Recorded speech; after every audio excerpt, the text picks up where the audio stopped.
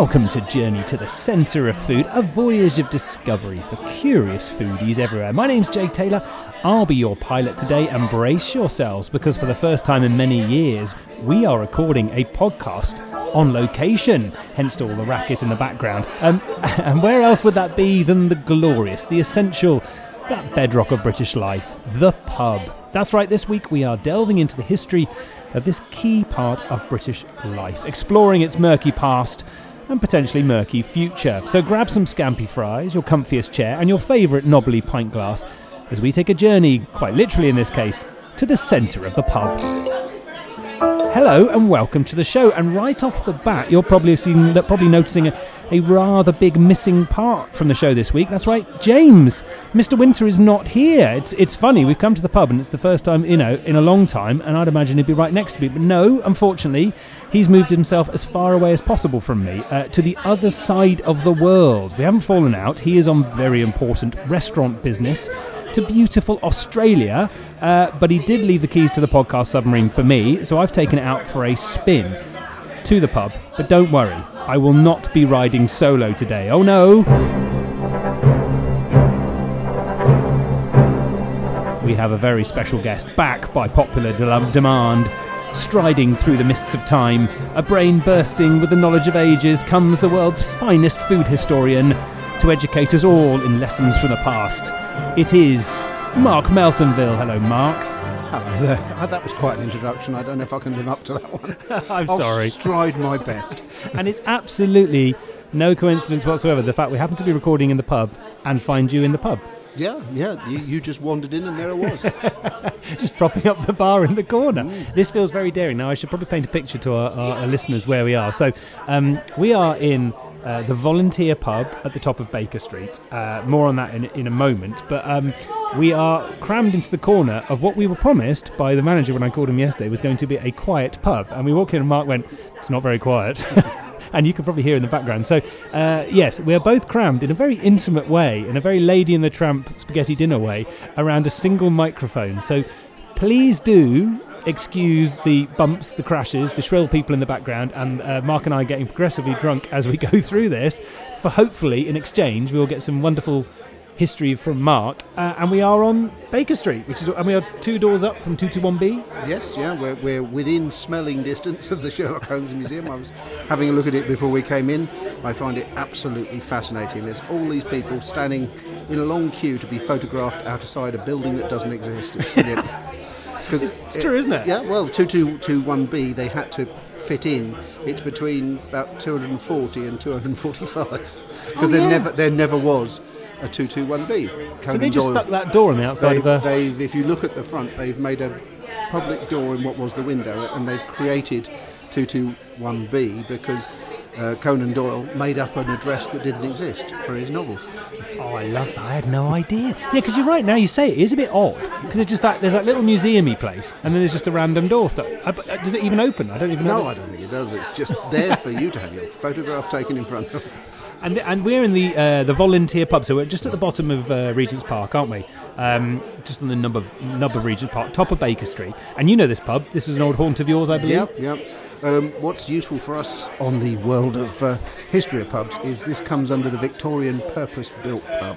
We'll come to that in a bit. But it has been modernised, and it follows everything I know about the history of pubs, what happens to them, because we're now in one large room, which there never was. So ask away, and I'll tell you how we ended up where we are.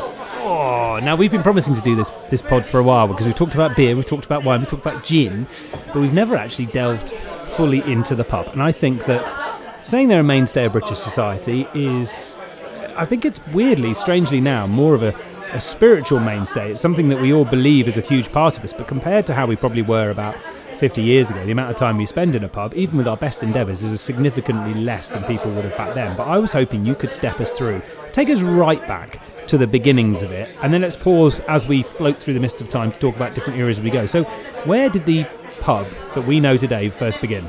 Right, that was a good question, wasn't it? That was complicated, because the answer is because I think that the history of the pub which is held in time in everyone's mind from when they were a student, or the first pubs they went into with they sort of crept in for a lemonade and a packet of crisps, sat in the garden, they've never existed except for changing. So the pub in history doesn't actually exist. Every generation has a slightly different version of that. And you've just said we're probably heading to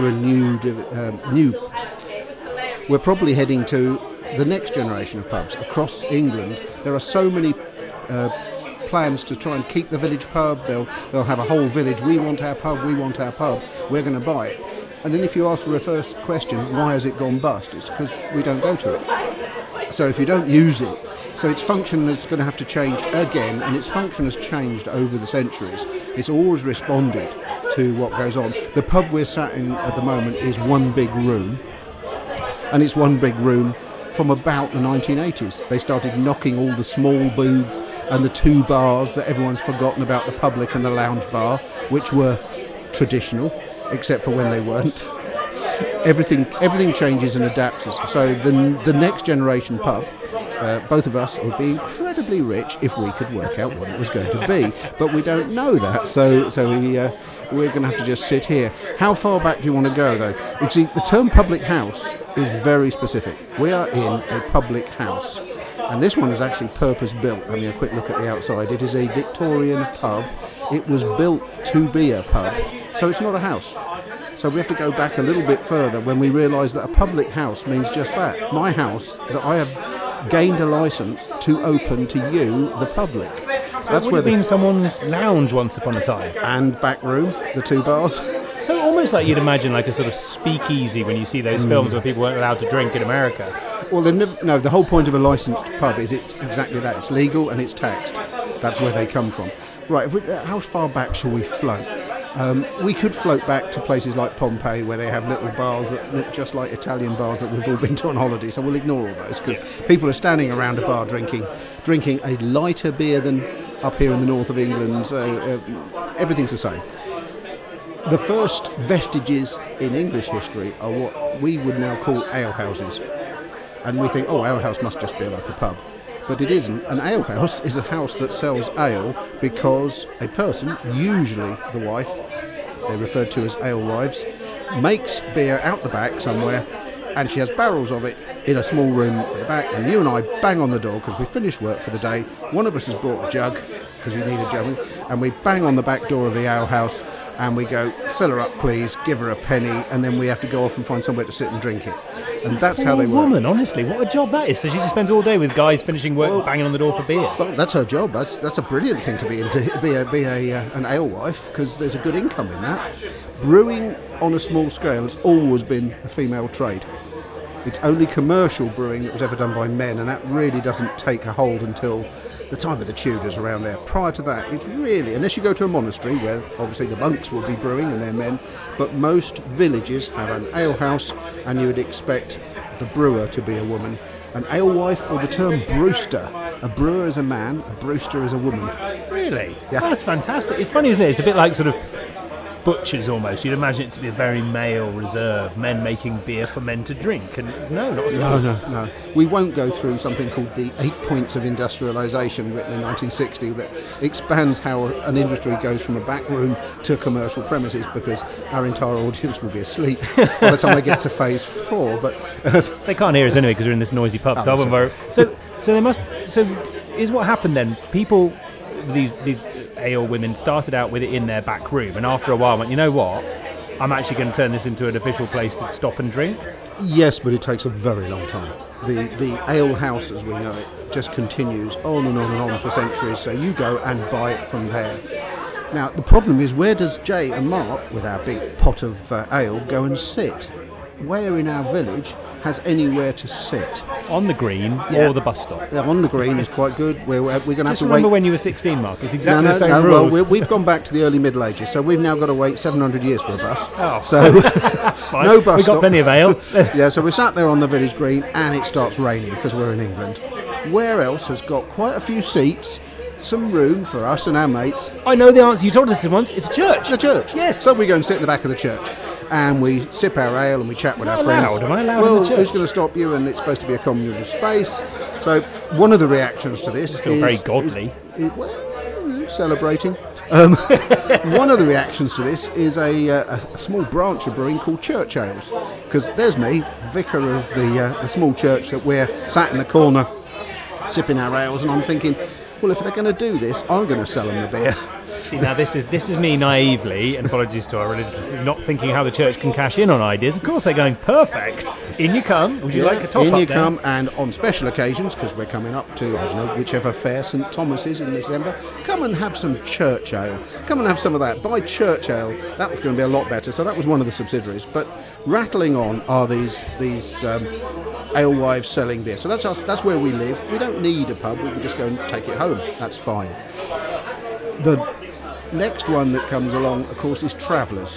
You and I are bored with the London life and going down the alewives every week in Neasden, and that's boring. That is. We're going north or something.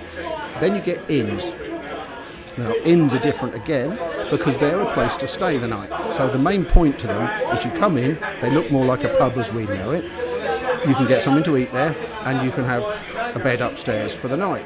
And they have food and ale for sale, so they're slightly different. The people from the village. I think of though, that when I think of, in my mind, when you have those you have your kind of short list of places to time travel to, and one of them is a sort of stagecoach inn somewhere on the outskirts of London in the pouring rain, and you go in. I'm wearing one of those, those hats with the little corners on them, and now one of those jackets with the rain runs off. And you go in, and there's very sort of burly-looking people in there, offer you a pie and a pint, and you sit in the corner. All goes very quiet as you walk in. Is this a real? Take me inside one of those inns. It is, but it really will not have locals in it. There might be. I mean, there's no rules to anything. But a town with a coaching inn, somewhere that has stables behind, they bring the coach in. You've got somewhere to put your horse, which costs you a few pennies. You go inside, there's beer, there's food and a bed. So really it's going to be full of travellers. So perhaps that does make it a bit more risky, a bit more sounds seedy. More like a welcome break though. It sounds like a service station. When you say it like that, I'm thinking, it's a little bit like a service station. There's people that haven't really, maybe it's a raining night, they'll get chatting, they get on, maybe they don't, maybe there's a fight. They're transitory people. One of the subsets of that, which we were just talking about, how do we make money out of people, if we leap forward to the 17th century when there are coaching inns everywhere and lots of people travelling around in these rudimentary coaches, you get a sudden rise in local currency. What's that? Pub tokens. What's that? A pub token is your small change in my tokens. So you come in here, in comes Jay, he's travelling, he's going all the way to Oxford, he wants to see foreign parts, and stops off. And we say, okay, that'll be so much for your horse, and you're having a pie, and you're going to have a couple of jugs of ale. That'll be 8p. You give us a shilling, I give you your change in my pub tokens, which can only be spent in my pub. See, that's like casino and Disney money, exactly. Isn't it? Where they give you exactly these funny, the same. Cheeky buggers, how clever. That's what you always say. We always think that we are so much more advanced. And everyone is as dodgy and sly and clever as we are now. Often those tokens were accepted around the village or small town because they know they'd get their money back.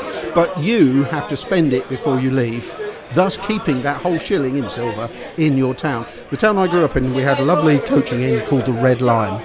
And it was around in during the English Civil War, and he produced his own halfpennies and farthings, and on the back it said, "Better dead than disloyal."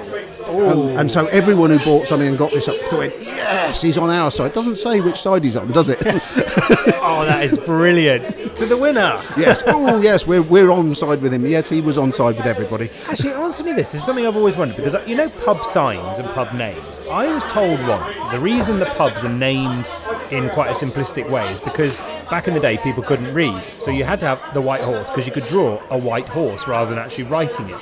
Is that true? And why are all the pubs why is there such a sort of small selection of pub names? There is sort of true, but most people know where the pub is, so they don't need a sign. So if you're going to the alewife, the ale house in your town, even if it started to put seats out, you know where it is. If you visit parts of Eastern Europe that are still quite remote, They don't mark any shop in the town, they don't mark the bar, they don't mark the rest, because everyone who lives there knows where it is. So really, the sign, although there was I've got to remember it now, Richard II's Act, so about 1390 something, there was an act saying you had to mark where your alehouses were, but that's for tax purposes. My oldest reference for anything like an alewife or a house where you can drink or buy drink from is Saxon, and all it says is every alewife must pay her tolister. Basically, when you brew, you have to pay your tax. We've always been taxed, and these signs started off as brewing signs. So every time I do a brew, I have to put my sign out. Now, that means everyone in town goes, ooh, fresh beer. But the councillors go, aha, tuppence. It was, and there's I like looking through court cases. There's one where a chap gets fined because in the report from the court, which is 15th century, he brewed thrice, so he brewed 3 times, but only put his sign out once. Little bugger. That's amazing. So the signs all come from the fact that basically it's like doing your tax returns. You're telling the VAT man that you're actually selling something. Yeah, so you put something out, and from the end of the Middle Ages, they start decorating them a little bit more, and they get a bit more local. The early ones are nothing more than often a sun or a star or something very, very simple, but they start picking up local habits, local symbols, and so if you're whichever county you're in, the county symbol will start, and then you get popular kings and queens, of course. So if someone's done well, King's Head. There's lots of king's heads around, isn't there? Yeah, usually that's a popular monarch. Apparently, there are more William IV than anything else. Mostly because he did a licensing act that was very favourable, and everyone, he's all right. We'll name our pub the King's Head after him. So he's the most used King's Head. And the red lion makes sense because it's a heraldic. Yeah, they're heraldic lions.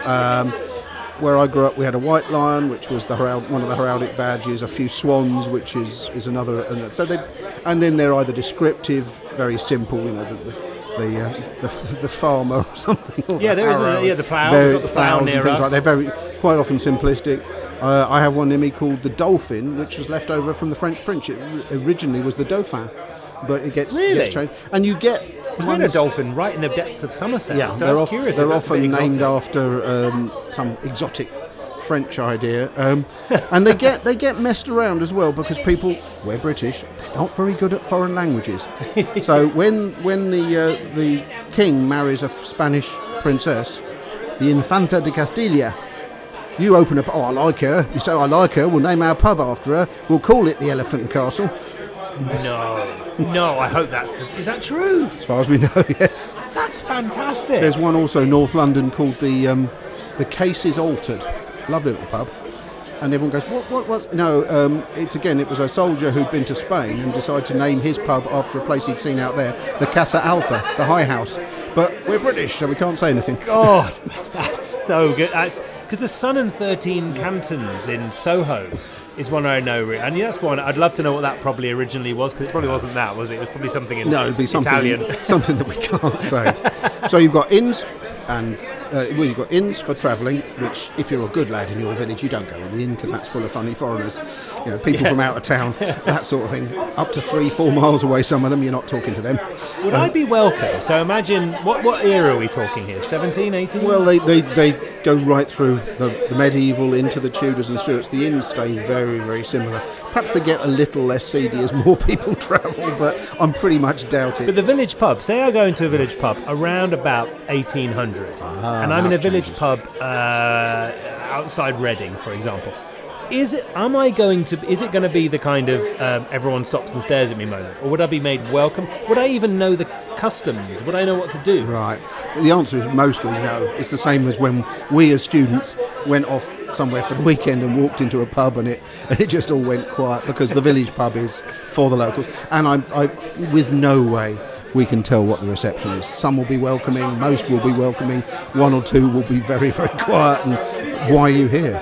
Have you come to take our jobs, girls, or whatever? So it's a good point, actually. I remember going into the Valleys pubs when I was a student, and it was very similar. Some places you've got to get out and quick. in the more cosmopolitan ones, so between London and the various cities, Oxford, up to Cambridge and so on, probably much more welcoming because they're used to it. It's all down to usage. But you've got one missing, you see. You've got the inns, You've got the ale houses, and you've got the taverns as well. I thought a tavern was just a funny name for a sort of fancy tavern pub. comes from the Latin taverna. They've got a wine licence. They're posh. Oh. So if you've got a tavern in your town, you're going to be a city. That's where you'd be hanging out, at the taverna. Yeah, I'd be at a taverna. You'd definitely be a confidence trickster of some kind, hanging out at the taverna. I've got all this copper coins in a bank account somewhere in Africa. Yeah. Do you like to buy some tokens? Yeah, okay. So the taverna, and they only really appear in cities, the taverns. They're the equivalent of fine dining. So that's where you and I would go for a meal. They've got a good kitchen. They're known for their food. So the taverns around London, especially around the city, they start getting mentions in magazines in the 18th century again, saying, you want to eat at the Temple Coffee House or the White Hart because the food there is really good. So nothing's different. It's sort of what, it's kind of what all pubs now, and apologies to landlords out there, but I think majority of pubs I've ever encountered aspire to be, certainly financially serving food. And the days of the sort of sticky floor, purely pub is gone. So it feels like actually they're not pubs now, they're more taverns that we go to every. This one here is certainly a tavern. It's not mega fancy, but it definitely has menus on the table. And that's what it's that about adapt or die. Everybody changes what goes on. The big one, you're saying, when does this start? Well, around the end of the 18th century, which has been a difficult period for drinking. You've had the gin craze. And it's come and gone, and they've been trying to work out how to stop you and me buying 14 pints of gin at twopence a pint, going back to my place and just turning ourselves inside out. It's not a very good idea, and it's not social. It's very bad for economy because people don't work hard and so on. You sound like you're ticking me off. Yeah, it's not social. Stop downing the gin, Jake. Yeah, I am drinking beer. Well, not really beer. You turned your mouth when I said I'll get a pale ale. Like, oh dear. Reassuringly, Mark is on a squeezy ale. It's come out of a proper pump where a man pulls on it. So one of the counters to that is to start trying to encourage public houses to open, which serve beer. They're originally called beer houses. The first, one of the first acts is about 1820, and they call it the Beer House Act. And you in your street can open your house up and serve beer, which you're having to pay tax on. That's why it's licensed. And we come round, and it's all round better for us. Social, communal, play a few games, game of cards, dominoes, whatever. And drink beer rather than 4 pints of gin, so we're better off for work tomorrow, and it's encouraged heavily like that. There's a second act which they then call the Public House Act, which is about 1830. That does the same. They sort of codify it, and they start thinking about when it can open. They start setting what we think of as licensing hours to stop people sitting in it all day. They start shutting them and so on. So it's curious though, isn't it? It's social. I mean, I know the government's always been so, but it's kind of forcing us to be social in a certain way. It's controlling our lives. It's very good for your working population to be gathered together somewhere where you're keeping an eye on each other. What we now call watch your mental health. Not sat at home drinking 4 pints of gin, but saying, you're right, Jay, you don't look so good this week. And you say, I've done this, and we'll come around and help you. It's very good for your community to have a local pub where you play, you drink, you become each other's friends. So it was a very good idea, and you get money out of it, of course. The problem is... sorry, go on. Well, we all come into my back room, because I've opened up my house as a public house. I've got my licence, I'm paying my jacks. Everyone comes in, they're supping the beer, still just out of a barrel in the corner. We're still just tapping beer out of the corner there. And then in comes Jay. Now, you're obviously a cut above my usual customers. Yep. He's got trousers on, everything. And so I go, oh, no, Mr. J, sir, come into the lounge. You don't want to sit with this lot. Oh, I thought the lounge was for the ladies, because you see in the old pubs. Well, there was that if you brought a lady in there. But if you look at a lot of the London pubs, there's ladies and there's women. Well, yes, there's a certain type of... Yeah. And so the lounge bar becomes this place with carpet and chairs and a little bit dearer. Some people might remember that there was always the price in the lounge bar was always a few pence higher. Was it? Yep. So that you got carpet and it did have nice chairs. I remember the lounges always had much nice nicer. chairs. And the other one that's invented around that time is the snug. Oh, I love a snug. And the snug is almost a little private room where you can have you and your group can have a private party. Basically. So sort of it's the division of the pub at that point, isn't it? It's because I remember seeing especially as a kid, they're very evocative memories. But you going into an old pub in the country, and there was always, especially the working men's club kind of pubs, there was always snug, lounge, and then there was the men's only bit. Yes. I mean, that grows up and comes and goes, and it all depends where you are, whether it's a working men's bar or whether it's mixed, if it's a small East End road where everyone goes down. It all depends. You can't say definitely about anyone. At the same time, now, my pub does really well, because, of course, it's a licence to print money. It's somewhere to go every night before television. So you do very well. And also, I'm guessing, this is a massive generalisation, but in terms of scale of accommodation, often large families crammed into small places is the place to go to get the hell away from everybody, right? Yeah, it gives you some time off. So what happens around that what we think of as early Victorian times, 19th century, is those that have made money out of their public house. I don't really want you in my lounge, Jay. I want my house back. Yeah, so I've got enough money to build this, a Victorian pub. So you build a purpose-built lounge and public bar and snug with some rooms. You make it a business. So suddenly they start. So you see them all over the cities of England and specifically in London. This sudden raft of building. And these are not people's homes converted. No, these are built from scratch. Yeah, they're built from scratch to be a public house, and they retain all of the right features, but where I want it. So I've got. And the other thing when they start building them is they look back at the gin palaces from the gin craze, and an ale house, a pub or something, always had barrels either in the corner or in a tap room. So you totter down there, I'd fill up a jug for you.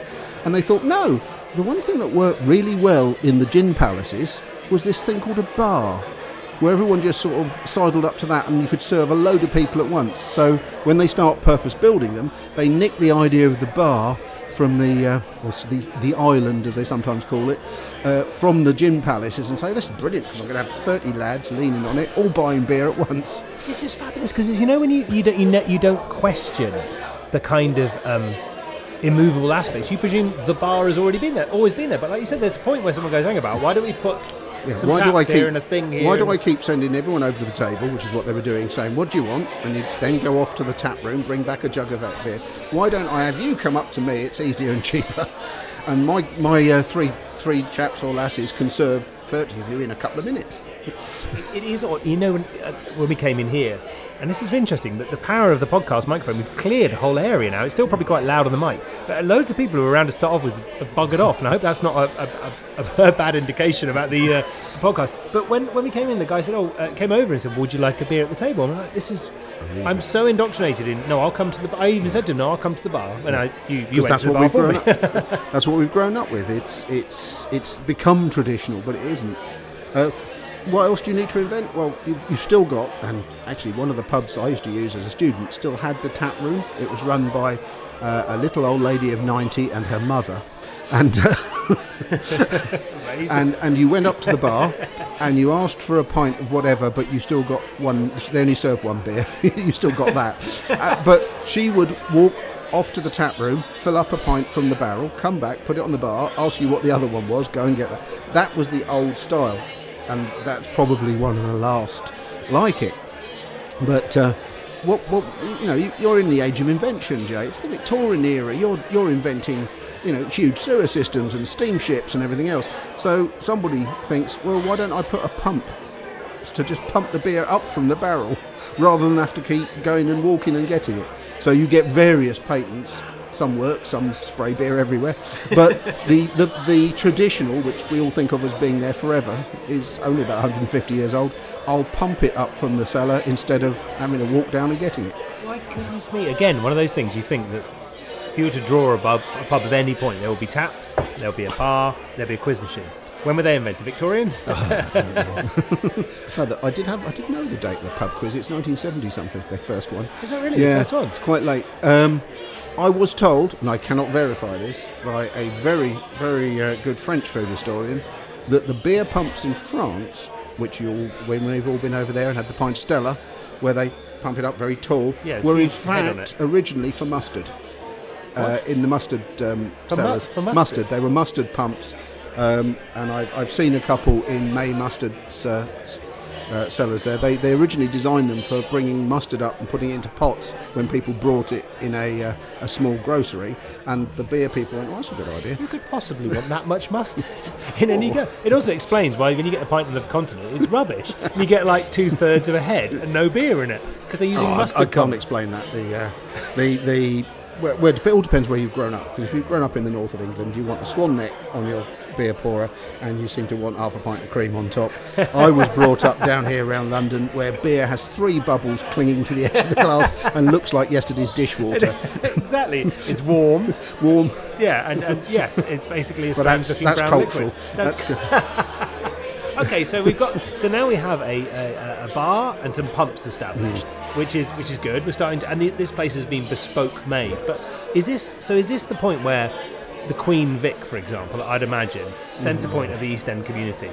This is when it exists. Yes, this is when these exist, and they stay really right into the second half of the 20th century as 3 bars. And if anyone remembers, as you walked in, because you had to go left or right to go to the nice one or the not so nice one, there was an off sales counter because you didn't buy booze. There's a what? Off sales counter. Oh, I don't know what's that. No, it's where you bought booze to go home because there were very few off licences and no supermarkets. You could buy booze So in pubs to take home. when he said, "Time, gentlemen, please, come on, lads, haven't you got homes to go to?" you went via that and bought another half a pint or bottle or filled something Why up. did they stop? That's a great idea. Supermarkets. Seriously? They can't keep it. Would you buy 3 more pints at pub prices to take home, or cans? At 11 o'clock at night, Yes, I when mean, you're it being would work- kicked it out. would- Absolutely, but they can't even give you them with the lids on now. I mean, Pre-COVID, and I'll be back again this autumn, there's a lot of microbreweries in America which now have a canning machine behind the bar, and they're tall ones, they're pints, and if you've enjoyed something, you say, "Oh, could you seal up?" It fills and then goes around the top and seals it. it's a brilliant And idea. so, and it'll, because it's come off the pump, it'll last about 2 or 3 days in your fridge, not much more. And I can see us getting those soon. Well, that idea that while the pub has changed we don't go there every single night. Although there's a lot of people in here tonight, and it's certainly not a weekend. No. We don't go there every night, but the idea that it becomes a place where you go after work, and if you want, instead of getting it through a supermarket and Deliveroo, you can take home the nice beers you like, because so many of these pubs now have got a massive long beer menu. That's a brilliant idea. Yeah. Again, if we were bright, we'd be bringing those machines over and selling them. Well, you're right, because it was also a bit of pomp and circumstance as well, because there is something about the beauty of the beer pumps, and it's a bit like, the same as when you go and get a fancy coffee, someone banging and crashing on it. It's something lovely about people pulling you a pint and making an effort over it and doing it properly. I think we'll have to bring the pubs up to date before we run out of time, because we got those 3 rooms and it's all going really well, and then pubs start to struggle, and as you've said, they start to become all taverns. They want to serve food. A lot of them make their money out of the food. Well, 3 rooms is useless for waiting, and you can't get enough tables in. So they take all the separators out. A large number of pubs move their 2 bars into one in the middle, put tables all around. They can then allow table service. It's a better use of space, and the gastro pub is born. And we'll have to wait and see what the next one is. So when you say 3 bars, you meant that in each pub there'd be 3 independent. Oh, so there's a big bit where the different rooms. There's the 2 main bars, and then the centre section, which is the off sales bit, the entrance to the place. It's curious, isn't it? Because it feels like there has been we've sort of lived through the demise of the pub, but also the renaissance of the pub. No, you can't say the demise. That what's happened is they've morphed again. Yeah. From a lady that sells beer out the back to, I want to stay the night, so it becomes a tavern, to, do you want something to eat, to how are we going to get the community back together. And this is what's happening in small villages. People are buying the pub for the village. So what they're doing is creating the Public House Act again, saying we want a communal space for our village. So it just all goes round and round and round. Nothing wrong. I love it, though. I love the fact that there is this thing which is so very quintessentially British, and you see them in other places, but not in the same way. And it, as much as it, like you said, people not going to it is a kind of a sort of self-declaring act of transition. It's almost like people, it's the same in my world of TV. If people don't like your show, they just don't watch, and it kind of makes sure that your show doesn't come back whether you like it or not. And it's the same with pubs. If it's getting it right, people will go there. And clearly now, the mix of food, the mix of good service. If it's too posh, people don't like it. If it's not posh enough, people don't like it. There's a perfect middle ground where pubs now feel they're so vibrant. The idea that you can, taking the European idea of you can bring your family for a meal in the day. Adapt or die, I think is the answer, and always has been. And it's hugely, and we do know a lot of pub chefs and landlords write in and listen to this, and we know it is challenging, really challenging, and some of the deals that are having to be cut, and we know there's not the money to be made on beer that there once was. But I think the endeavour, the great thing about pubs is the endeavour has never, in my mind, been to make it cheap and cheerful. It's never going down the sort of route of stack 'em high. It's more a case of we're going to make it better. We're going to make the food better. We're going to make the beer better. We're going to make the service better. And it pays such dividends because now going to the pub is such an adventure, and also people take the whole family. It becomes it's a day out now. Weirdly, it's like the high street. The high street died, now come back as a sort of place you visit for fun. Yeah, so I don't think we've ever seen the death of pubs. We've just seen them morph to something new. What a lovely history. There we are, Mark. Well, thank you. We have driven us now to our viewers. Thank you for bearing with the noise in the pub. I hope this hasn't been an unbearable external experience. We do hope to do many more podcasts on location, but maybe we might pick a slightly quieter place in the future. But for now, our journey through the mists of pub time. Mark, thank you ever so much. A pleasure. We will welcome Mr. James Winter back from Australia next week, and obviously Mark will be back on again soon. But for this week, we will speak to you again very soon. Goodbye.